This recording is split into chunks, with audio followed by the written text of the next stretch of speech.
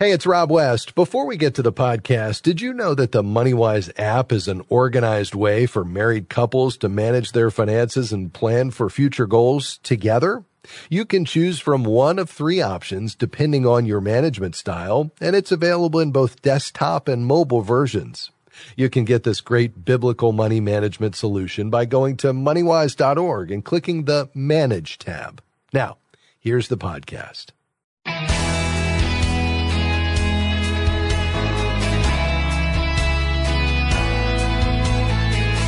One of the most loved and theologically rich Christmas carols is O Holy Night. But is it just about Christmas? I am Rob West. The third stanza of that carol boldly proclaims, "Chains shall he break, for the slave is our brother, and in his name all oppression shall cease." Today I'll talk with Rachel McDonough about how investing relates to this verse and how you can be a part of it. Then it's on to your calls at 800-525-7000. This is MoneyWise, biblical wisdom for your financial decisions. Well, our guest today is Rachel McDonough. Rachel is a certified financial planner and a certified Kingdom advisor, and she always has her sights set on how we can engage the culture with our investment decisions. Rachel, great to have you back with us. Thanks, Rob. Thanks for having me. Absolutely. And Rachel, as you know, faith-based investing continues to grow as a movement, and we're constantly hearing from folks who want to get involved. So what do you have for us today? Well, I'd like to talk for a few minutes today about the connection between slavery and our investing. Now, when people hear O Holy Night, of course, they don't typically think about slavery for very long, just that one line, and they definitely don't think about investing. But actually, let's just imagine the connection right now. If you can just kind of put your thinking caps on for a moment and think through this lyric, all oppression shall cease. In his name, all oppression shall cease. I believe that that has a lot to do with the flow of capital and how we can make intentional investment decisions as ambassadors of Jesus, and that in his name we can exhibit justice and mercy through the way that we invest, so that investing becomes more than just about risk and return, but it becomes redemptive and even relational. Well, that's certainly a compelling vision. Give us an example of this type of investing. Yeah, I was privy to witness the launch of a brand new investment vehicle this year, something that I had never even imagined possible before. It's a venture capital fund, so they're investing in startup companies that are for-profit businesses that are specifically focused on eliminating human trafficking and elimination of slave labor. And so this, again, is not a nonprofit. You may have thought you misheard me, but in fact, it's not a nonprofit. It's a for-profit investment vehicle, and just as a wonderful example of the innovation and creativity that we're seeing in the faith-based investing arena. Yeah, and this is a real problem. I know folks often think that slavery ended in 1865 with the 13th Amendment, but this is a big issue today, isn't it? It certainly is, Rob. According to International Justice Mission, there are right now about 50 million people enslaved across the world today. And so even though we think of slavery as really an issue of the past, it's estimated that the supply chain currently enslaves more people today than at any other time in human history. And if you're thinking of plantations and large factories that have a large number of agricultural employees, it really just isn't that old image of slavery. These are sadly people who indirectly are working for me and you because of our shopping and investing patterns. But of course, none of us intend for that to be the case. We don't intend to have slaves working for us. It's a problem that's very hidden deep within the supply chain. So when we purchase normal everyday items from reputable brands that we know and love, or when we invest in those same companies, we may be inadvertently benefiting from forced labor or even child labor. Wow. Yeah. And most people have no idea this is going on. You mentioned the supply chain of products we may be buying today. What types of industries are we talking about, Rachel? Yeah, it's well known and well documented that certain industries are riddled with these complexities. For example, the coffee, chocolate, seafood, and textile industries are all known for having slave labor issues deep in their supply chain. So imagine for me, just a moment, a farm in West Africa where they're growing coffee. And instead of seeing, the typical workforce, the people actually out there picking coffee beans could be young children forced to work long hours and be exposed to toxic pesticides. And, coffee is something, I don't know about you, but something that I'd like to keep in my diet. Yes. So we have to work through these issues as investors and as consumers. Yeah, well, it's exciting to know that faith-based investing is actually in part addressing this. We're talking today with Rachel McDonough, certified financial planner and certified Kingdom advisor, about faith-based investing, and we'll have much more just around the corner. Stick around.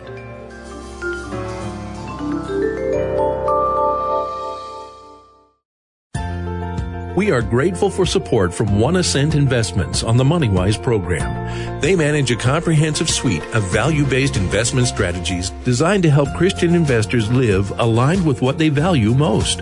One Ascent believes that if your values inspire the way you live, they should also inspire the way you invest. This can be a unique form of worship. More information is available at investments.oneascent.com. That web address is investments.oneascent.com. How should we as Christians think about investing? What if we could invest our money in a way that aligns with what we believe? At Eventide, we believe it is possible to love God and love our neighbor in the very practice of investing. We design investments for performance and a better world so you can invest for the future with a sense of wholeness and purpose. We call this investing that makes the world rejoice. More information is available at investeventide.com.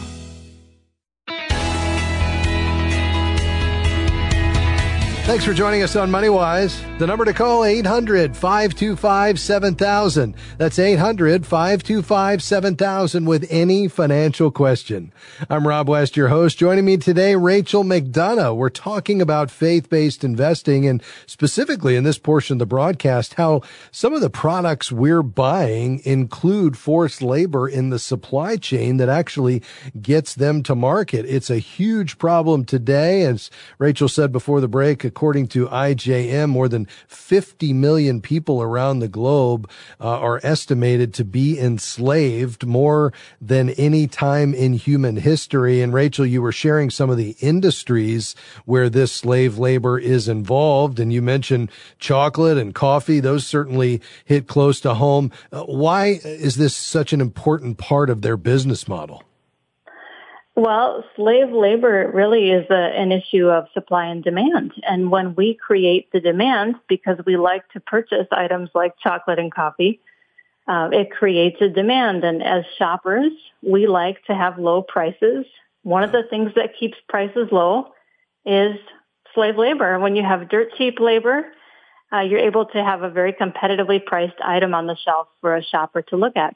Yeah. And the same happens for investors, right? So if we kind of take our shopper role and switch to the investor role, when we're investing, low prices mean higher profit margins. And when we keep buying and the profits keep going and the dividends keep growing, investors like to see that too because their share prices are going up.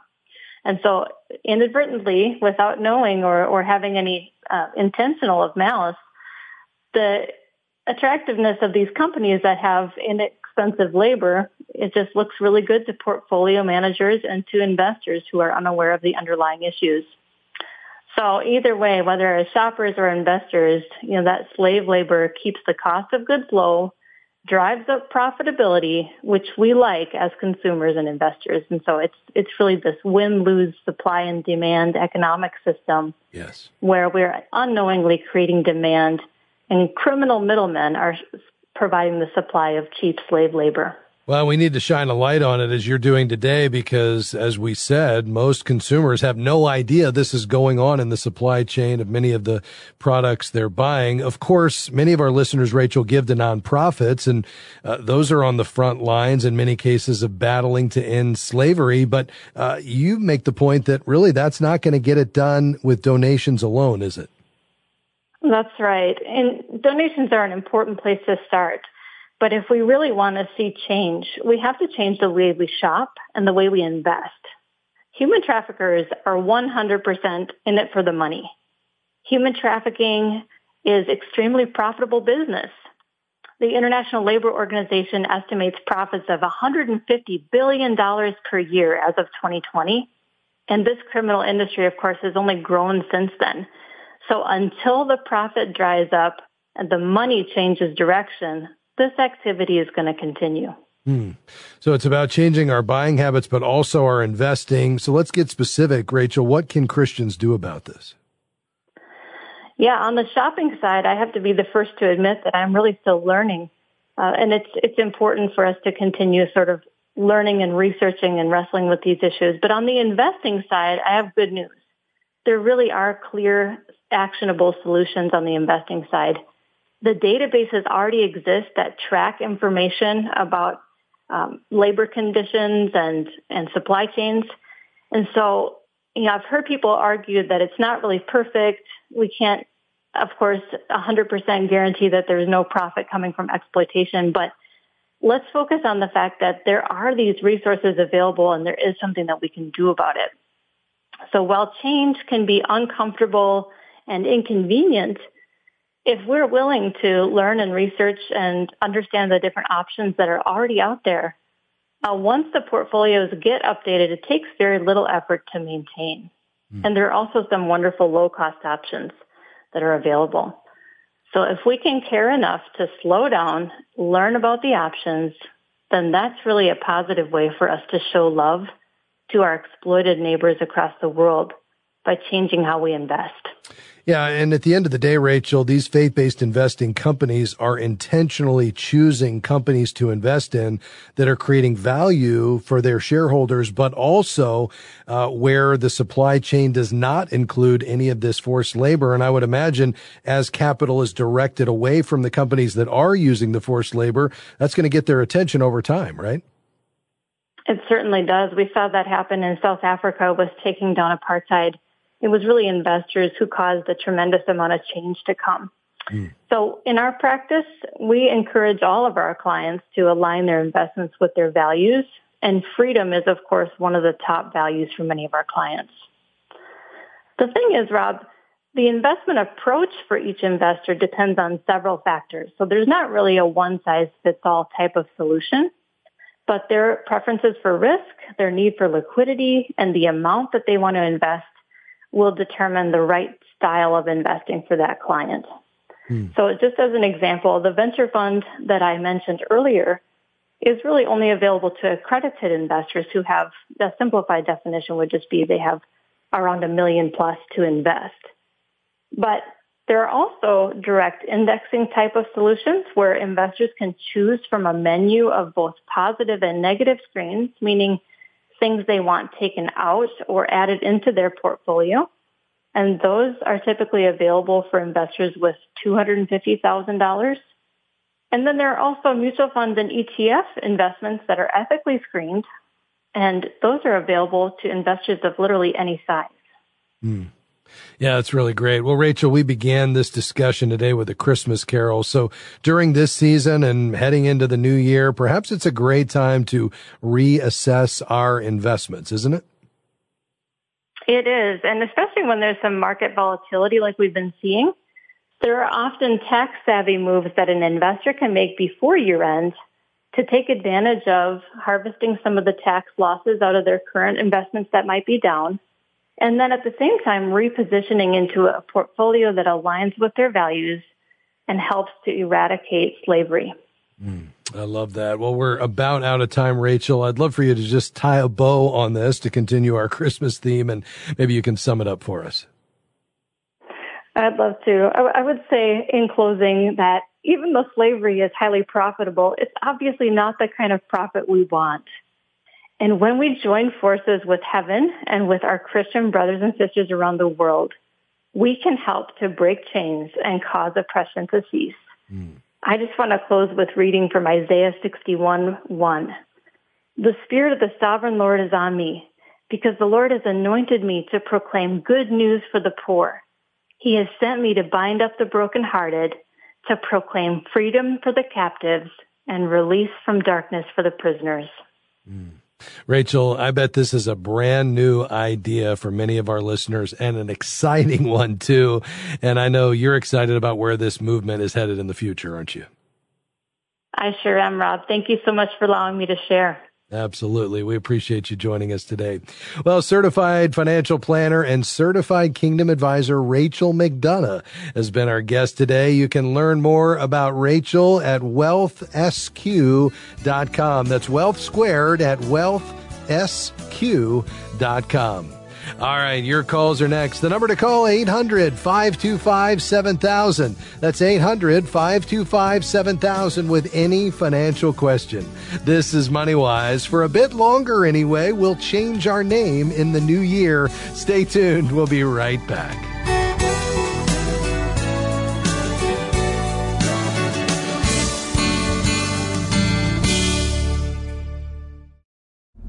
Sometimes you just need a little guidance to help point you in the right direction. In 300 feet, turn right. If you're feeling lost when it comes to your finances, we're here to help. You can connect with a trained MoneyWise coach absolutely free. A MoneyWise coach can help you build a personal budget, develop a plan to knock out your debt, and more. Visit moneywise.org/connect. That's moneywise.org/connect. Hey, Greg, I need some advice. Oh, what's up? I'm really struggling with finding ways to cut back. With costs going up, especially in healthcare, what do you guys do? We use CHM, Christian Healthcare Ministries. It's a health cost sharing ministry that's been sharing members' eligible medical bills for over 40 years. Sure helped us stick to our budget. Here's the website, chministries.org. chministries.org. Welcome back to MoneyWise. I'm Rob West, your host, taking your calls and questions today. Back to the phone to Cleveland. Carrie, you're next on the program. How can I help? Hi, thank you for taking my call. I am recently switching over to my work's company insurance, and it has a $5,000 per person deductible. And I was wondering if it would be better to do the Christian Health Share versus having my insurance through my work. Yeah, it's a great question to ask. You know, there was a time where you would just automatically go with your employer-sponsored healthcare plan because the cost of the employee was so low and the deductibles were low as well. That's just no longer the case. It's now possible that medical cost sharing, a program like CHM, can save you money. And so you really just have to crunch the numbers. So have you been to, for instance, chministries.org just to compare the costs of your employer-sponsored insurance, Carrie? I haven't, only because, like I said, this was very recent that I will be switching it. So okay, I was like, very good. I'm not going to jump to any conclusions until I get all the information. Yeah, that's exactly right. Well, I think you just need to understand the difference. I mean, obviously one is insurance, and so it's going to come down to what plan is offered through your employer. What's your portion if you're going to have to contribute to it? What are those deductibles and premiums? But then also with Christian Healthcare Ministries, for example, like for instance, their Gold program shares 100% of bills for any medical incident. So this would be the incident, including all the bills related to it, that exceeds $500. So, you know, it's a different approach, but if you're not at the doctor's office constantly, a medical cost sharing plan can be very cost effective. And these days, as those deductibles rise and the premiums or the portion that's passed on to the employee rises in many cases, along with the rising cost of healthcare, this can be an attractive option for some folks. So I would encourage you to get on chministries.org website, check it out, get all the numbers, and then compare that to what's being offered to you so you can make the best decision before you have to. Okay. All right. We appreciate you checking with us. All the best in that new job, Carrie. You're welcome. All right. Quickly to Omaha. Hey, Mary, thanks for your patience. Go ahead. Yes. Hello, Rob. I want to ask you this question concerning CDs. I have 4 CDs that are each about $24,000, and I renewed them at that 1% interest rate about 6 months ago. because there was nothing else to be done with them.